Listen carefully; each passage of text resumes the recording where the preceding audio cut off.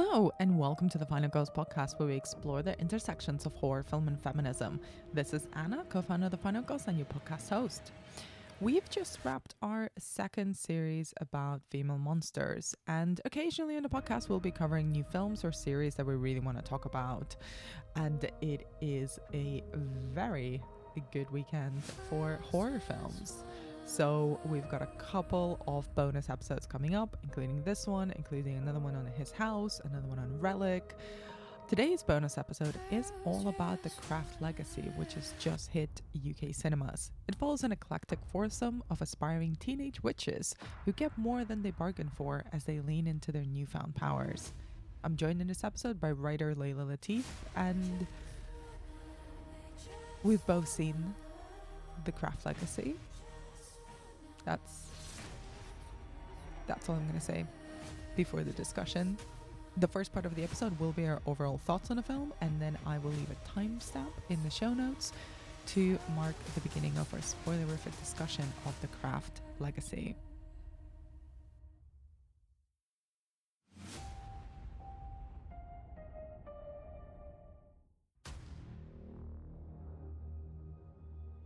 Layla, welcome back to the podcast to talk about the film that I think we were both kind of dreading to see.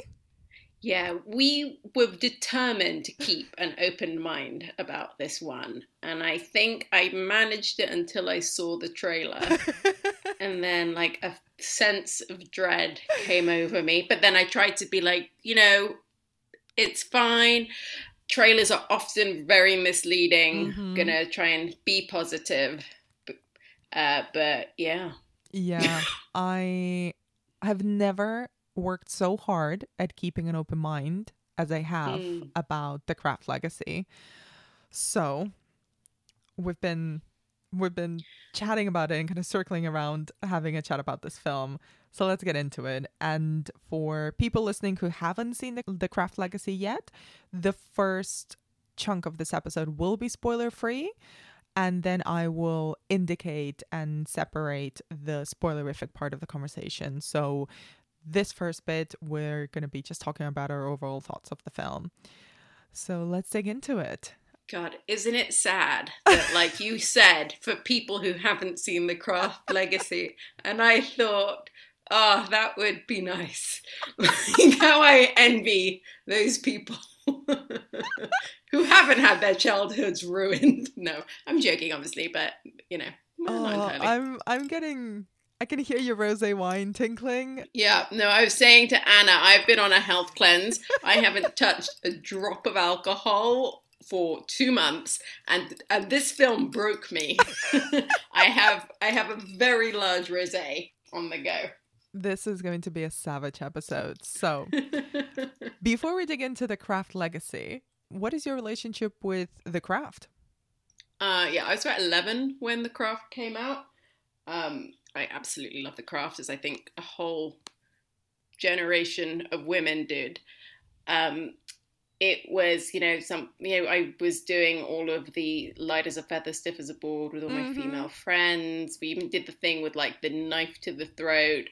I remember like just watching the MTV Movie Awards, and when Fairuza Balk and Robin Tunney got awarded Best Fight, it was like one of the greatest feelings I've ever had, where I felt vindicated after all these men who'd been winning that fight award, because for some reason the MTV Movie Awards seemed a big deal back then, that like these two badass women managed to do it.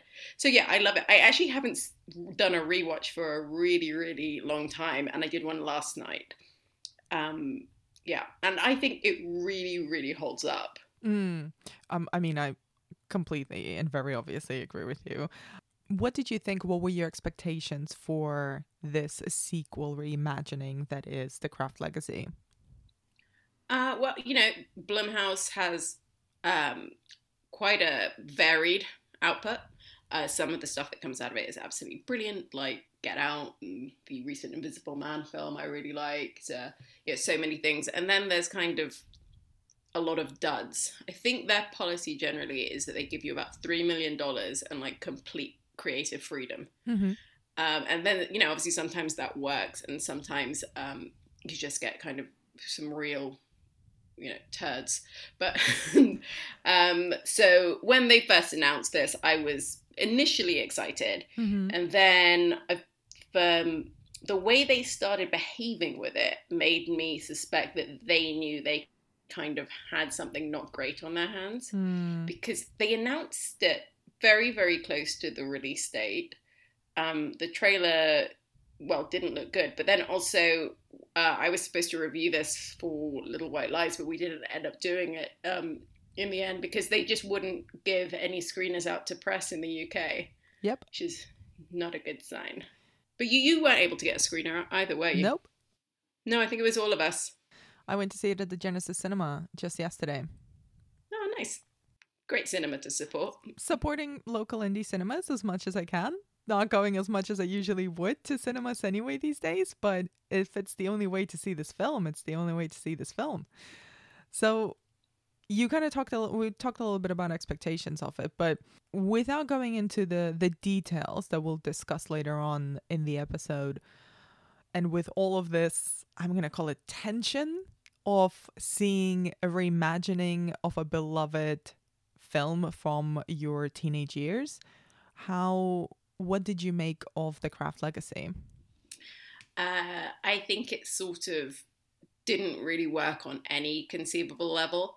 I think structurally it was all over the place. I think tonally it was all over the place. I think the script was horrendous. I think the actors were actually perfectly fine. They were just kind of doing the best they could with the material. I think the plot made very little sense. I think the character development was like embarrassingly crap.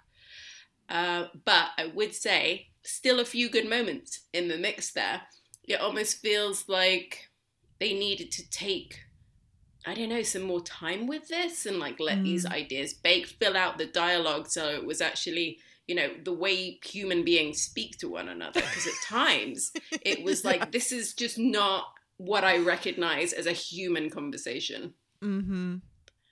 A lot of it reminded me of something that I think I heard Paul Scheer saying about Star Wars, that that the characterization in all of the Star Wars prequels was really bad, because if you take away someone's race and gender and you describe just what they're like as a character, do you have anything there? And I think with the four main girls in this, like, what character traits did they ever really have outside of their race and gender? Which, for a film that's trying to be super woke, is very, like, regressive. Yeah, I couldn't agree more. Oh my God, I'm so glad. Yeah. Did you think I liked this? No, but, like, it's just nice to feel seen. Yes. I don't understand what happened. Yeah. Because you're absolutely correct in the sense that for a film that, and I'm trying really hard to remove the weight of the expectations and the comparisons of the original Craft, which is inevitable. But I think, the conceit that the way that the film is kind of speaking to original Craft, I'm okay with. I thought it was cute. It worked for me. That's fine, because it's not trying to remake it, but it's not trying to remove itself from it. I think it speaks to the 90s Craft in quite interesting ways. But the kind of sticking on the character thing that you bring up, honestly, I'm looking at the IMDb page right now, but if you put a gun to my head right now and said, name me the name of any one of the characters, I'd be like, I seriously don't know. I can't remember a single thing about them, because... I remember Timmy.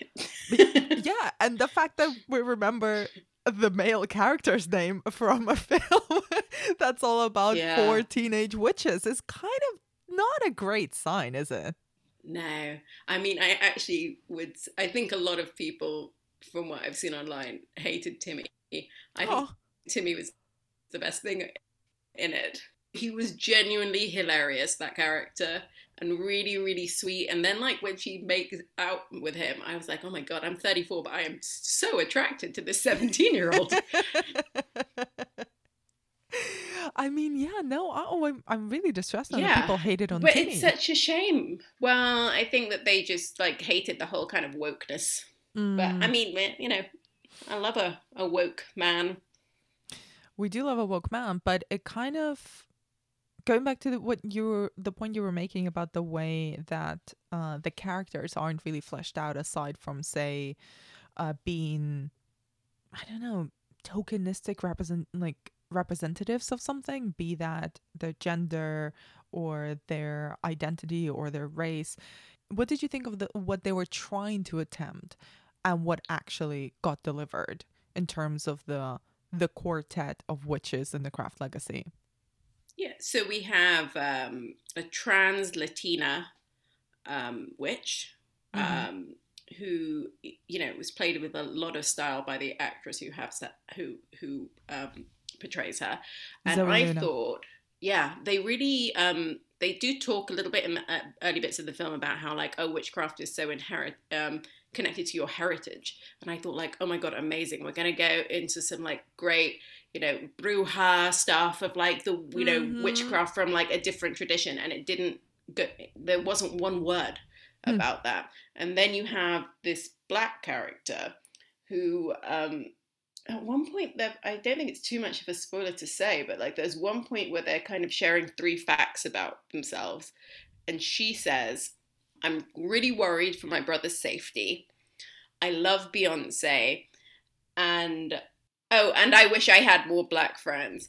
And I was like, are you fucking kidding me? That like we had Rachel True's portrayal in the original, which was this amazing, beautiful, stylish, three-dimensional character who experiences racism, but at the end of the day, being black is not the most fascinating thing that she finds about herself. Like she's a fully three-dimensional person who like wouldn't come up with like 3 post-it notes statements about yourself as like the most cliched thing a black person would say. Mm. And like for all that it's trying to be like politically progressive, that is regressive. Mm-hmm.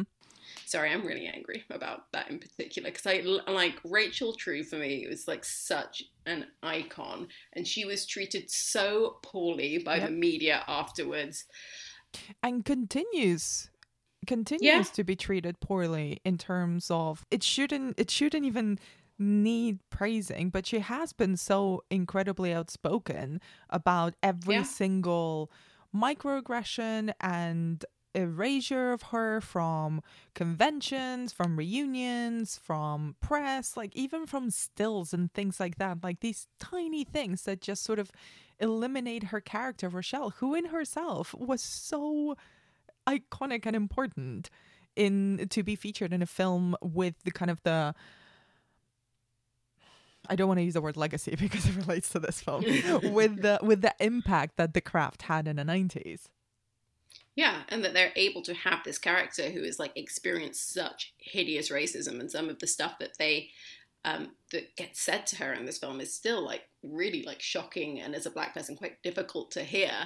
But we still have this well-rounded character that like every minute she's there, she's not sitting with her friends and being just Mm, like, oh, I wonder if they would be nice if more of you were black, because she's just interacting with everyone and like just going about her way in the world. That is not how people mm, self-reflect on about themselves. In the same way that if you're a woman, you don't walk into a room and be like, well, as a woman, that's just it. Oh, I just thought it was such lazy writing and like deeply annoying.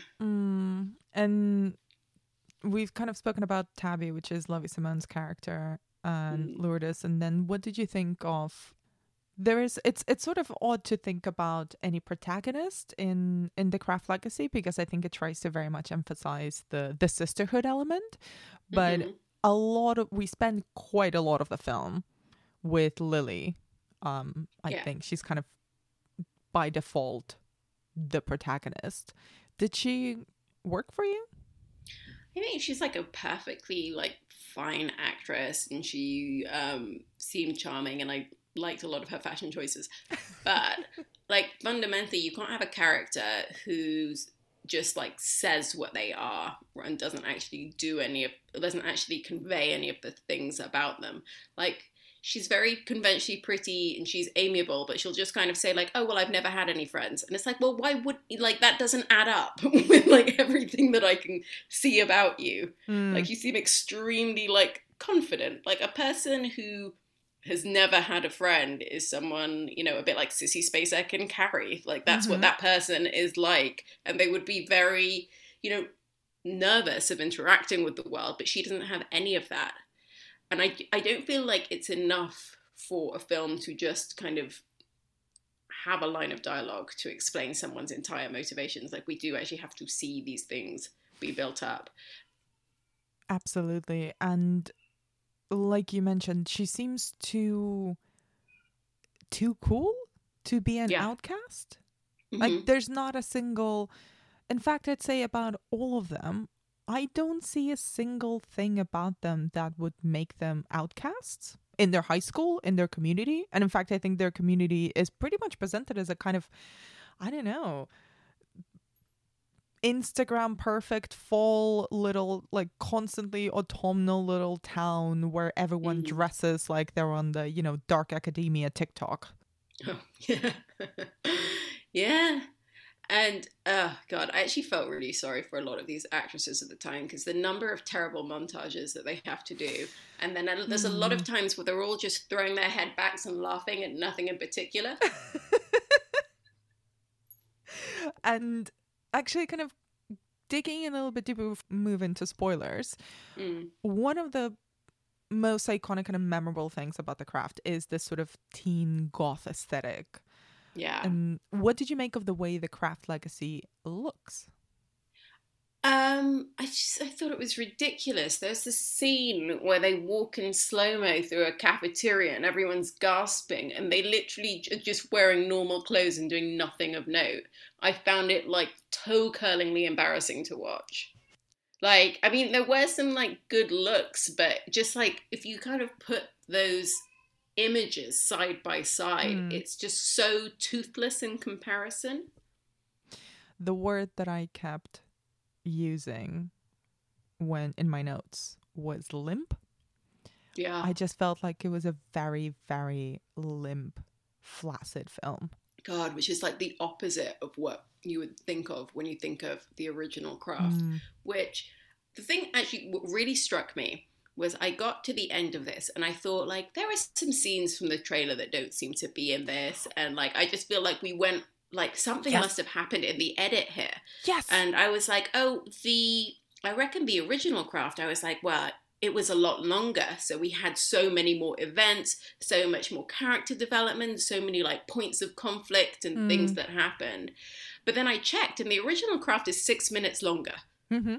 And so when you think of, like, the fact that we have, like, these 4 established characters and they each, like, you know, have, like, very, like, different motives for doing what they're going to do. And then they each kind of accomplish things with the magic as it comes over them. And then it backfires in certain ways. And then there's conflict between them all. And there's that amazing scene with all the sharks. And there's just, like, there's sexual assault. And there's, like, weird dynamics that happen between them. And then an amazing finale.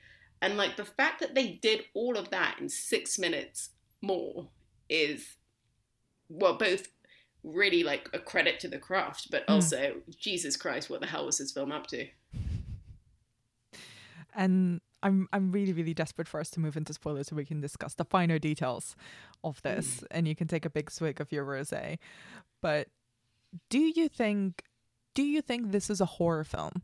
And I ask this because it is obviously being produced by Blumhouse, probably the most recognizable horror brand in the world right now, and is kind of being positioned in a weird in-between, between teen movie and horror movie. Do you think this is a horror film? Wow, that's a really interesting question. I didn't, like, think about that until now. I guess actually it kind of isn't, which is maybe why the tone shift is so weird for me, because it's almost got like almost a Disneyfication to it, in that it's, like, very, like, clean cut and preppy, especially, you know, compared to the original Craft.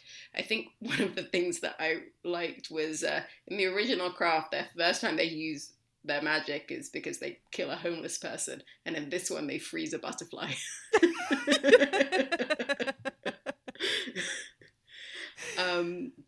Yeah, but no, there's not. There's kind of weird like horror elements that come in every now and again. But yeah, overall, it's not got a lot of horror to it. Most of their magic is like making things pretty and sparkly, which, like, as a feminist, is also very annoying. So on that note, let's dig in a little bit more into some of the issues and maybe some of the things that did work in the craft legacy.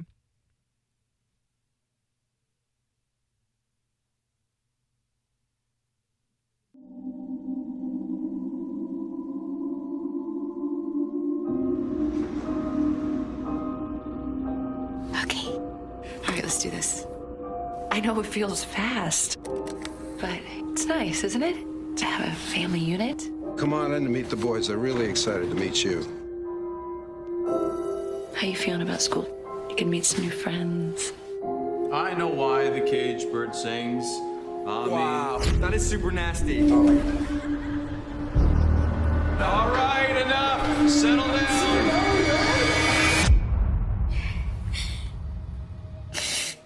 Hey, it happens to everyone. He's made us all cry at one point or another. You should come over after school.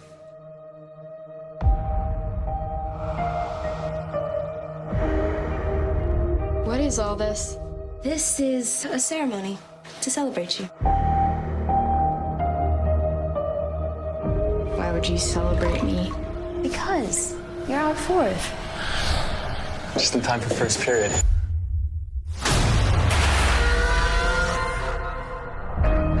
This is all just a little crazy. Half the battle of having powers is believing you do. That's why covens have always been important. If we can do that, what else can we do? We need to put a spell on Timmy. We don't want to hurt him though, right?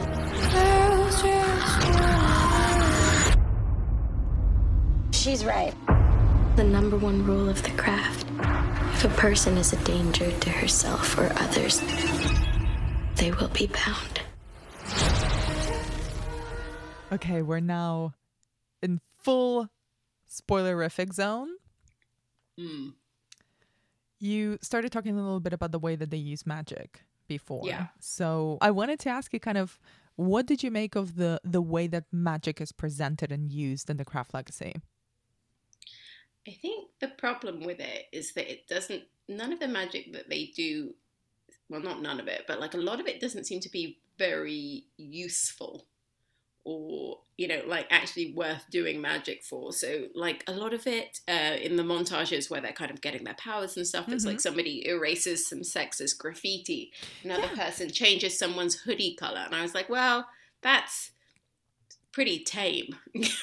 Like whilst in the original craft there's like a real idea of like power corrupts, so they kind of start off with these noble intentions, but as they get drunk on power and it all gets a lot darker. There is no darkness at all to their powers. Like they don't seem to want anything. Like I don't get why they want to do magic. Like I fundamentally don't understand why they're attracted to witchcraft at all, because they don't seem to have many problems. And sure, teenagers in high school is hellish. But it also doesn't seem that hellish. No, not really. Like, and again, I'm really trying not to compare it that much, but there is such a kind of, if they're trying to zero in on this sort of, we are the weirdos vibe, they look and dress and speak and behave by all the sort of, I don't know, markers of 2020 coolness. Yeah. They are, yeah. It's, so in like the original, I think it's ridiculous. I mean, you don't want to compare it too much, but at the end of the day, it is positioning itself as a sequel to The Craft. But in the original, you did have this whole thing of like each one of them wanted something, and each one of them was an outcast for a reason, being that like Nancy was white trash, or like Rochelle was like receiving like horrific racist abuse, or Neve Campbell like being covered in like in terrible burns. Like they had something that was like alienating them from the student body, and that's why they were so kind of dark in themselves. But like even the fact that like one of them is trans, nobody seems to actually be like mean to them about it. And when there is one scene of a bully, the only thing she says is, I wrote it down. She says, "Oh, is your favorite type of film a period drama?" Because there's a scene in the trailer where she bleeds everywhere. Which, and if you compare to like the sort of stuff that they were saying to one another in the original film, this is just a weird choice. I mean, like, I would argue that could kind of be a friendly joke given what happened. I'm going to say something, and I'm fully aware of how mean this is going to sound. I'm not entirely sure if I mean it to be so cutting, but I got the feeling that this film was written and made by someone who hadn't really experienced that many obstacles or trauma, and had no concept of what it would feel like to be an outsider, to be othered in any way. It's interesting you say that. So I know a little bit about the woman who made it. It's called Zoe Lister-Jones. Yeah. And she is probably best known to people as a comedic actress. But she made a film years ago called Band-Aid, which is all about a couple who are, their marriage is on the rocks. And so they decide to kind of start a garage band in order to therapeutically work through their problems. And you are correct in that Zoe Lister-Jones is a very conventionally beautiful woman, and she's from a very wealthy family of important artists. So there might be something there. I mean, I think Band-Aid was a great film, so I was actually a little bit more excited about this film based on that. But she just didn't seem to get it. There just doesn't seem to be any... What's the hardship? Like, one of the things that's most interesting about witchcraft and witches on screen is how they imbue women and kind of, you know, the disempowered and the othered with supernatural powers that allow them to, I don't know, reframe a world that is not kind of designed for them. Yeah. And here it's just... like what the teenagers from Beverly Hills 90210, but now they can freeze frame butterflies. Yeah, and it is interesting that even that kind of prettification of the whole thing does also kind of extend to the men in this as well. I mean, as much as like we are supposed to believe in this film that the patriarchy is the true enemy, like, if you compare what the men in this film do to compare with like what Skeet Ulrich is like in the original, like it's a lot tamer. Yeah. And also, side note, if anybody really wants something lovely to follow on Instagram, follow Skeet Ulrich. He's the nicest man in the entire world. He's so positive. It's really good. He seems like such a nice man. I was like, oh, I did not expect this from you when you specialize in playing assholes in the 90s. I love to see it. Yeah, what a glow up. Oh, I do love Skeet Ulrich. He is one of those... but he was always like the bad boy, wasn't he? Yeah. But so incredibly attractive at the same time. Truly. Also, it's him and Matthew Lillard from the 90s. So I was like, I'm so here for every weird performance that you do. I love Matthew Lillard as well. What range that man has. Truly. I mean, to go from Shaggy to 13 Ghosts. And he's good in this new Good Girls, the TV series. He's the dad. Yeah. He is very good. Going back to the Craft legacy, they keep coming back quite explicitly, in a quite on-the-nose way, to this theme of power. There's a lot of lines that are repeated over and over again in the film, like your power is your difference, or your difference is your power. And then David Duchovny's character also kind of has this whole spiel about alchemizing weakness into sovereign power, which, to be honest, is a sentence that doesn't even really make much sense to me. No. Maybe I'm just not getting it, but it's like, those are just words. What is that supposed to mean? But what do you think? Do you think it actually succeeds, or what do you think it's trying to say about power? I I think that there was like a decent idea there in that we have kind of Timmy who goes through because of the spell that they do, and like the way that they phrase the spell is quite interesting, and that we are not going to, they're not kind of changing his personality. They're trying. I think they rephrase it as to become his best self, and in that he becomes like this like really like sensitive, loving, non-judgmental person who. It's just kind of, I suppose, like freed from toxic masculinity, whilst you have David Duchovny, who's kind of playing like a weird Jordan Peterson-esque character, where it's all like, no traditional male roles, but then in a kind of really shit monologue that he does at the end, explaining his, evil plan, and he's like, oh, well, Timmy... was willing to give up his power to women, and that's why I had to kill him. But the only thing he ever did in front of David Duchovny was help get the chicken. Mm-hmm. So, like, and that's his son's best friend. So it doesn't really even kind of gel together as like a cohesive whole. And then supposedly he's also kind of a warlock, and but then also his motive was to get her powers from her. So, like, it's just a mess. It's messy. It almost feels like there's a missed scene where his character finds out about the fact that Timmy had hooked up with his elder son. Which would have made more sense of, like, it's like the intense homophobia of it all. Yeah, absolutely. And yeah, I don't know if it's been maybe slightly mangled in the edit or something, but yeah, it feels like it's a messy disconnect that doesn't quite make sense.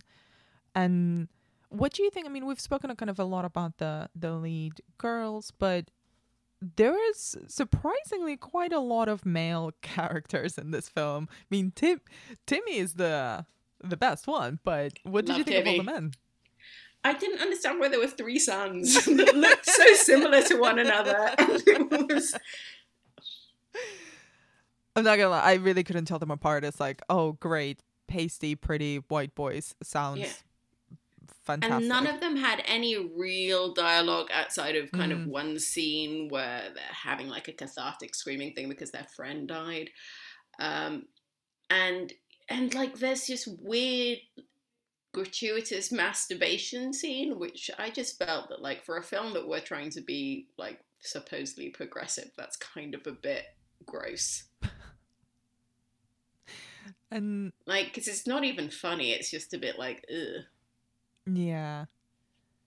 And what did you think of let's call it the aggressive wokeness of the film? I think if they just expanded on that, because I messaged you beforehand, I was like, controversially, I don't mind the wokeness, but I was just, if it was coherent and then kind of actually developed into something, and like as their powers grew stronger, maybe they were able to do like more significant things than like change what a hoodie looks like, I could have gone with that. But yeah, it's so bad. And David Duchovny is someone that I do genuinely think is a talented actor. So I don't know how you felt about it, but I thought he was absolutely terrible in this. And some of the CGI used around him was, again, just like toe-curlingly embarrassing. Oh, I thought he was just like asleep. Yeah. I think he was like barely there. Yeah, like maybe there's a gambling debt that he needed to pay off or something. And he's like, cool, give me like $50,000, I'll do this. And there was kind of going back to the CGI and kind of the effects and stuff. What do you think of the way that the film repurposes some of the shots and the imagery from the original The Craft, from the title credits to some of the kind of the witchcrafty scenes? Oh, I don't know. Just for the most part, it just made me really want to be watching the original Craft. Ugh. Fair enough. It's driven me to drink, Anna. I was supposed to make it till November the 1st. Okay, before I ask another proper serious question, just let it go. Tell me all the things you really hate about this film. Oh, God. What was the worst thing about this film? I think the end is up there. Oh, you know what was also really fucking terrible is that in the trailer they have a scene where somebody brings out Nancy's photograph, and then that never happens in the film. So the entire way through, I'm like, did they trick me that Fairuza Balk is in this? All of the red herrings drove me insane. Like they keep making a thing about like her necklace. They make a thing about like Timmy's dead mother. Like all of this is going to build up to something, and none of it does. Nope. Like, oh God. It's an infuriating film because the ingredients are there, you know. Yeah. Well, I mean, obviously making a health film is hard, but this just feels like lazy. This feels like there was about as much thought put into it as like making an episode of Charmed. I arguably as a long life Charmed fan, I think there's probably more thought put into Charmed. It feels just lazy. Not lazy, unimaginative. It feels just like profoundly mediocre. Someone who just isn't really necessarily a director. Like visually, I thought there's barely anything interesting. And like you mentioned, kind of some of the choices are kind of just misleading, but in a way that I don't at all think is deliberate. It's more incompetent than anything else. Yeah. And if you're going to kind of do these like similar beats of, you know, like when they're raising them, you know, light as a feather, stiff and bored by her fingers, why does that then descend into yet again everybody throwing their head backs and laughing? Because if you watch that original scene, like they're terrified. Yeah. There's a million thoughts going through their heads. They're freaked out by this. They're kind of overwhelmed by their own power. And then if you think about how great the final confrontation is in the film, and like how incredibly like dark and twisted that fight is, and like this, we just had, I mean, they did set someone on fire, but like so badly. I mean, I think the word for it is incredibly uncinematic film. It did feel like cheap TV. It did. It really did. I think it did not smartly use its budget, really, because there's ways of making a very effective horror film on low budgets. Like literally half of the genre is built on that. But I don't think this is it. And I did find that like in my most forgiving of stances of this film, I do think it's potentially interesting their relationship to their magic is vastly different in that they're sort of amazed and really embracing and kind of more like, oh my God, this is so cool, rather than holy shit, we're dealing with like some supernatural forces here and we might just get murdered or some like really, really bad shit might happen. And you as an intelligent human woman, if you got powers overnight, would you just be one note about it?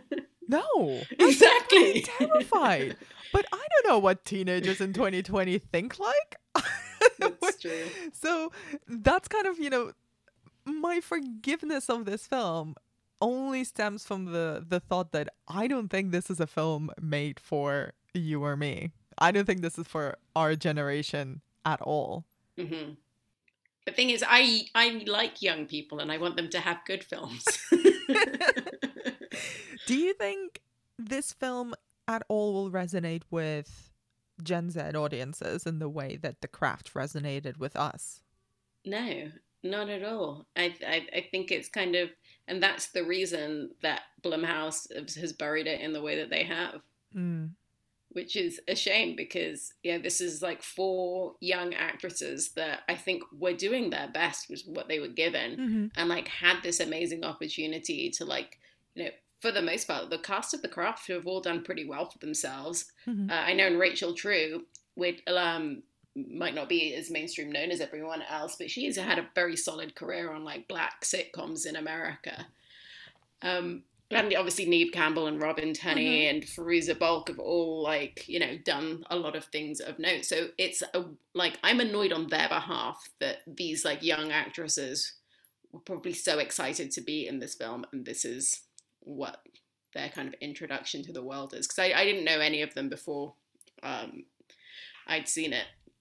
I'd seen Lovie Simone in a film before, and I think she's probably the most charismatic actress for me in this. Yeah. Well, her and Gideon Adlin, I think, as Frankie, who's kind of the more rambunctious of them. Yeah, she's fun. But again, I don't But again, they give her one note that she's kind of like slightly sexually attracted to this one boy, and it's like there is nothing else. Yeah. I mean, can you think of another? Oh, none of them get anything. I mean, even No. Lourdes, who's the trans girl, she just gets one. She's got like literally like 2 or 3 lines in the film, and then I kept like looking at her, and she's always in the background. She's always in shot, but she's never actually speaking or doing anything.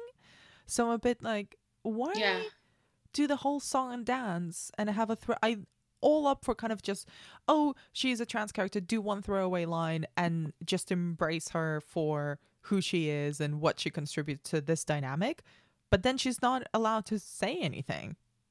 Yeah, I mean, which is funny because I think a lot of the positive reviews I've read of this, of which, you know, there are some from some people I respect, there has been this thing about like, isn't this amazing that we have a trans character, a Latina trans character, and that like that doesn't define her. And I was just like, well, what film were you watching? What the hell else did she get to do?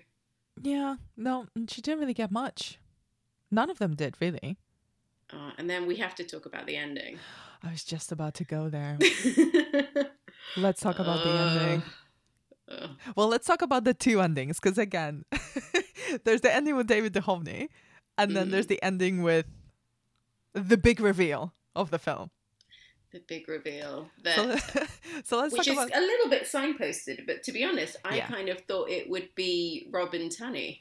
Oh no, I totally saw it coming as Nancy. Okay, so Nancy is her biological mother. Yep. And we go to see her in the asylum at the end, where she looks very, very sad.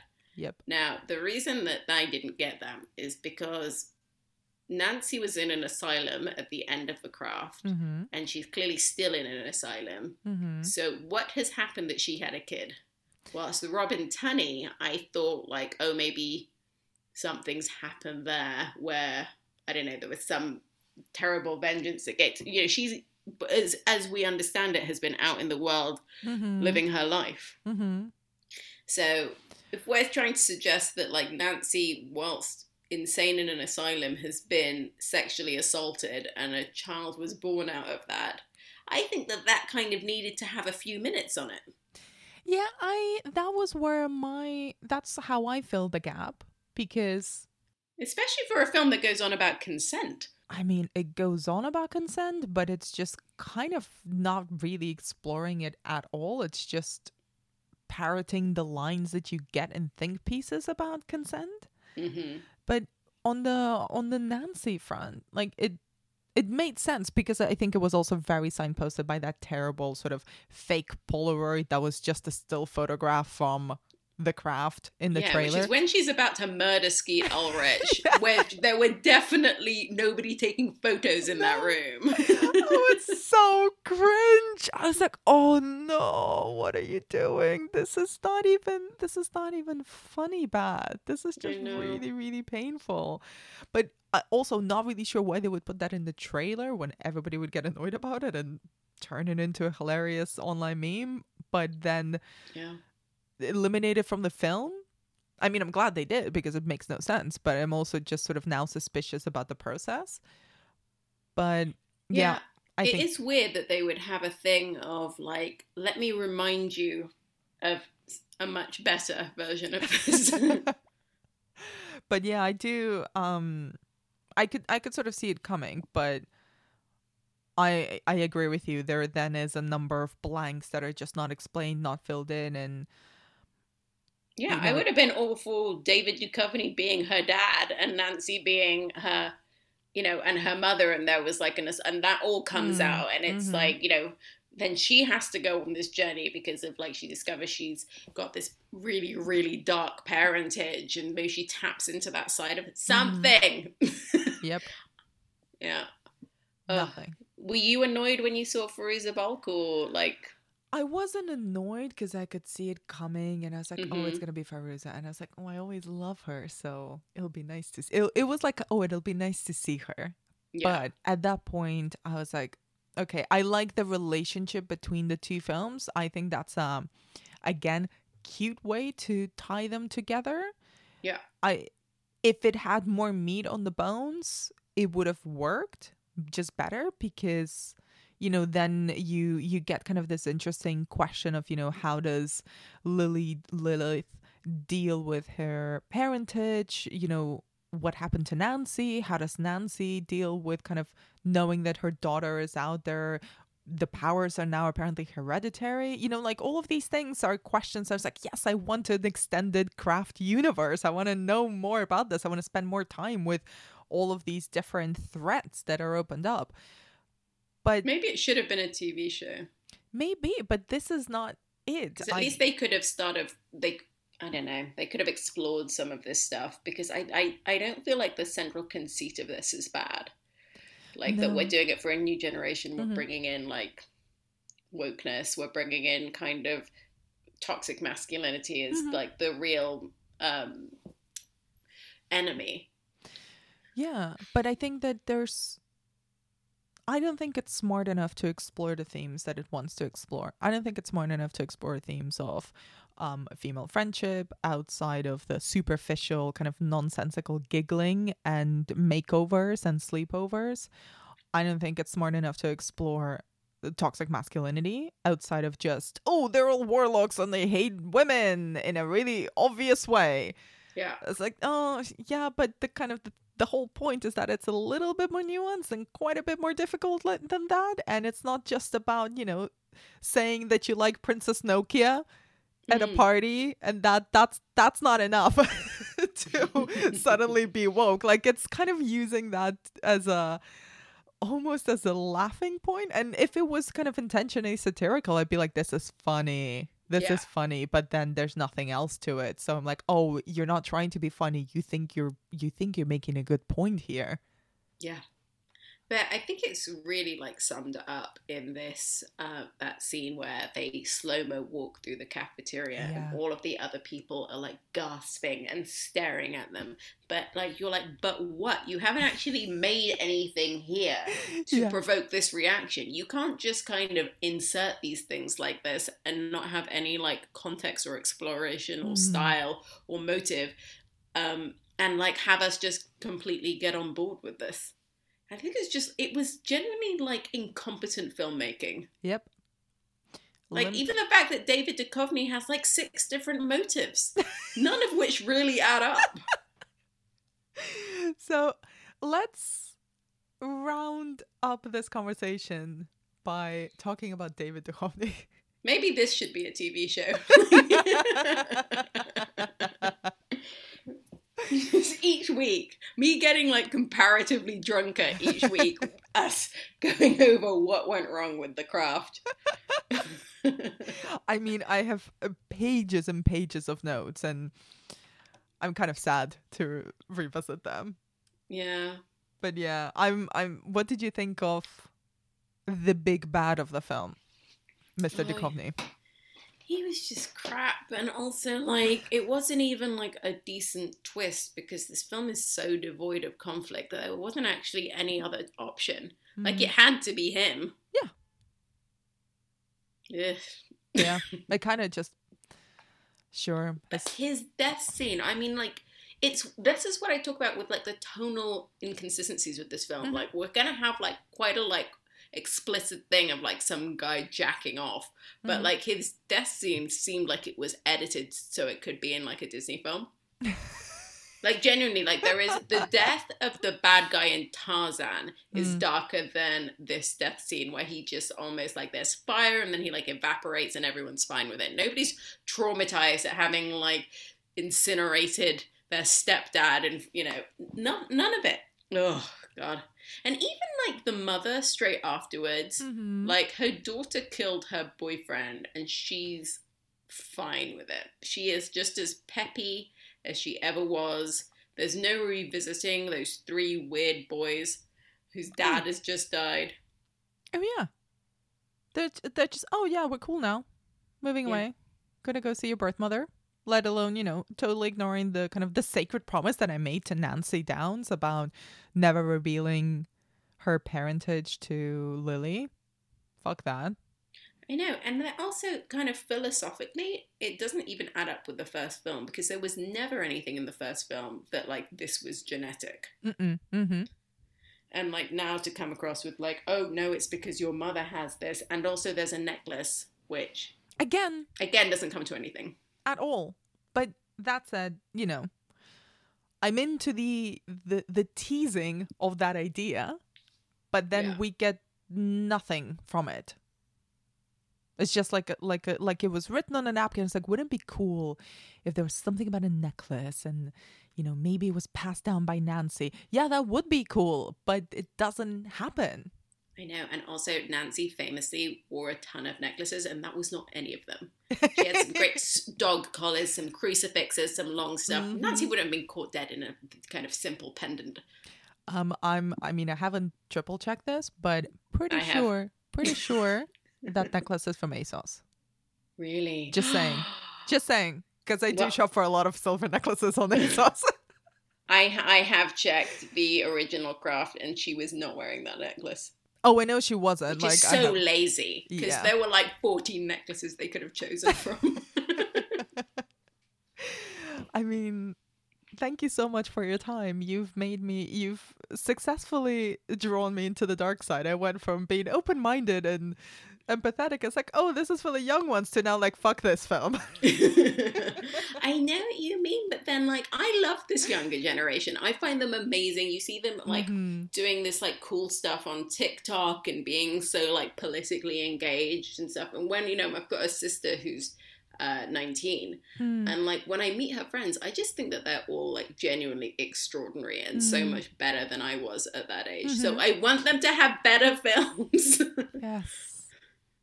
Go watch The Craft from the 90s. That's what they should do. I'm going to watch it again. It was so good.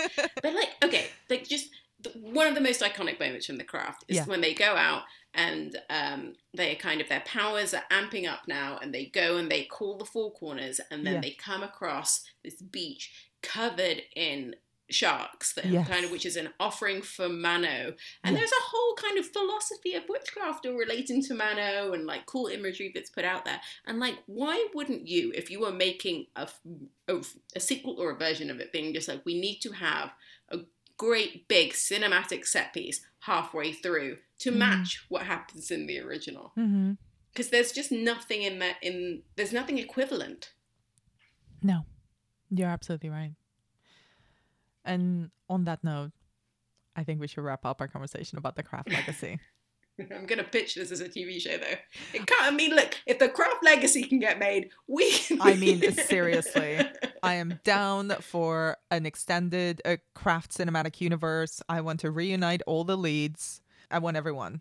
Yeah, and I want Zoe Lister-Jones to go back to doing sitcoms. Or comedies. Like, Band-Aid was good, and it was a comedy.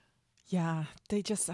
There's just really, the thing that I always get extremely annoyed about is that there's so many obviously it makes sense for a female filmmaker to direct this. There's so many great filmmakers out there who love horror, who have made great horror shorts, who know and are just hungry for an opportunity. I've got a whole list. I can happily send the list to anyone who wants it. There's so many great people out there who can make a horror film with bite and that taps into new woke or whatever you want to call them politics, and can reimagine but also honor one of the most iconic films. So funny that ironically a film that's supposed to be extremely woke is kind of bought into white privilege. Oh my god, one last thing I have to say. What the fuck was up with the references in this film? Why would they be that into Twilight? They would have been like 5 when it came out. I don't none of it makes sense. I don't know. I mean, it would have made so much more sense if they were just like on Witch Talk or something.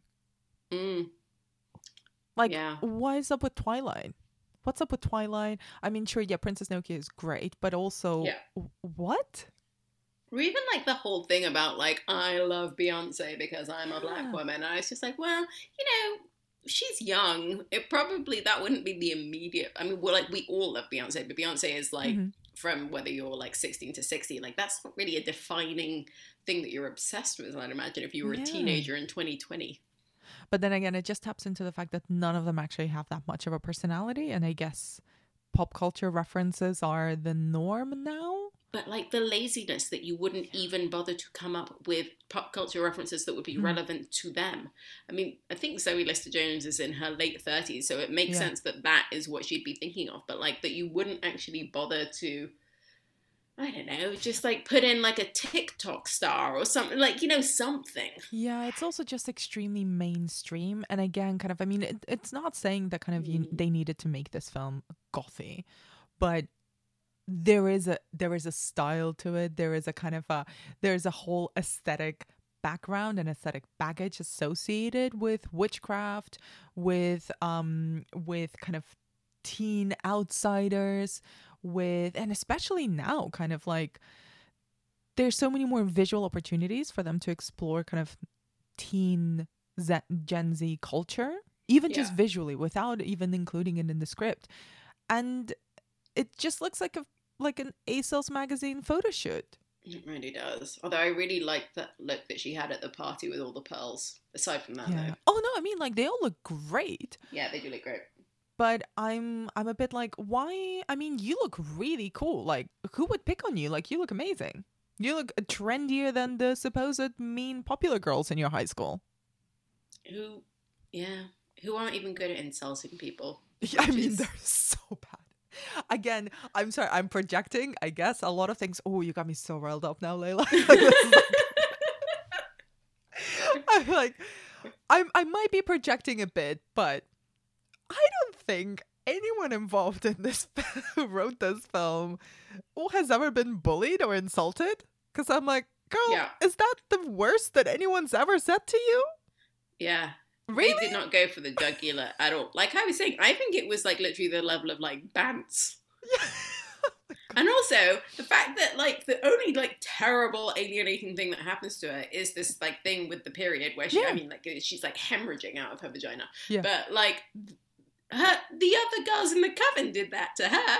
The worst thing that happens to her is from this like really just like happy sisterhood, and she never seems like that pissed off about it. Yeah. And also just like yes, totally mortifying for a teenage girl, absolutely. Like, really though, is that gonna be enough to is that big a thing? And they have a thing, they come into the bathroom to comfort her, and they're just like, oh, you know, Timmy, he's made all of us cry. And I was like, no, that was you!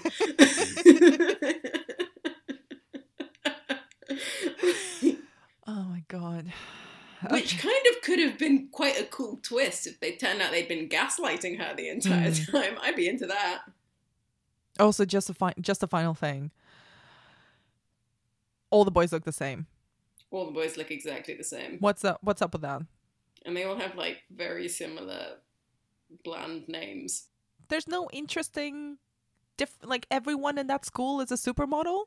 Everyone in that high school. And last time we had Breckin Meyer, we had Skeet Ulrich, and then a third guy who were all very different haircuts, different heights. It was easy to follow what was going on. I could only tell the three brothers apart because like one of them is obviously much younger. Yeah, one of them's a child, and the other two I'm like, which one is which? Because when woke Timmy was like, I hooked up with this guy, I was like, which one's that? Is that your friend or the other one? No, it was another one, but there was no reason at all for that to be two characters. No. At all. So it's just like such a weird, overly kind of testosterone heavy house, like these three sons. And David Duchovny, and he brings in his girlfriend and her daughter. I was like, oh God, this is a bit intense, isn't it? Yeah, I really didn't believe in David Duchovny and Michelle Monaghan's relationship at all. No. Like they didn't seem to have anything in common because she's like a cool mom, and she's like, you know, calling people dick bags with her daughter and like being super supportive, and he's like incredibly like stiff, weird Jordan Peterson. But like there was never any idea of like, why would those two people like each other? And it's not even like she's desperate. They're like, oh, she's a therapist from New Jersey, so she's doing fine. Yeah.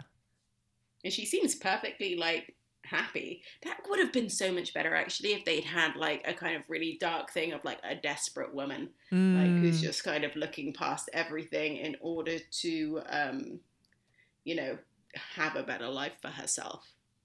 Which is actually yeah, that would have been good. You know what? Why did Michelle Monaghan even sign up for this, though? She's a talented actress. Like, this is such a thankless role. So why did David Duchovny sign up for this? Okay, I think we've I think we've savaged this film enough. I know. I think we feel like we've had therapy. Yeah, I mean, I'm almost keen to suggest doing a public drunk watch along of both The Craft and The Craft Legacy. But do we want to subject ourselves to watching The Craft Legacy again? You know what? I've been on this podcast a few times before, and we've done kind of a load of different films. We've done, things as good as Trouble Every Day, and we've done like Species. And every film that I've ever done, I have never come away from it and be like, guys, don't watch this until now.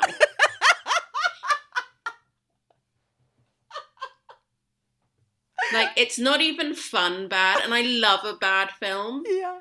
Like, I love a, like, campy, ridiculous. I love, like, Death Becomes Her. And, like, anything that's just, like, I will forgive structurally shit and terribly acted if it's fun. And I don't think that this was even fun. I think it was genuinely, like, quite depressing. And on that note... But, I actually liked it a lot more before we started talking. I think, like, this process was really, like... We've dragged each other down into a level of disdain for this film that I'm almost ashamed of. Almost. So, Layla, thank you so much. And I am so sorry that you had to go through that. Yeah, we're good people. Why did this happen to us? So, aside from your many savage thoughts on The Craft Legacy, where can people find more of your work online? Often popping up on Sight and Sound and Little White Lies at the moment. The new issue of Little White Lies is out in a few days, and I'm not allowed to say what it's about, but it is such a phenomenal issue. And if you're a horror fan, there's a piece about this Phantom of the Opera remake that was set in the MGM studios that I think is like one of my favorite things. I didn't write it, but it's one of my favorite things I read this year. And then Loads of Me as well. And then aside from that, November 7th, BBC Two on at like 9:30 p.m. I'll be introducing the new BBC lineup for films, so you can catch me there. It'll be on iPlayer afterwards. Lovely. Thank you so much for enduring this film and for talking to me about it. Thank you for helping me get through it.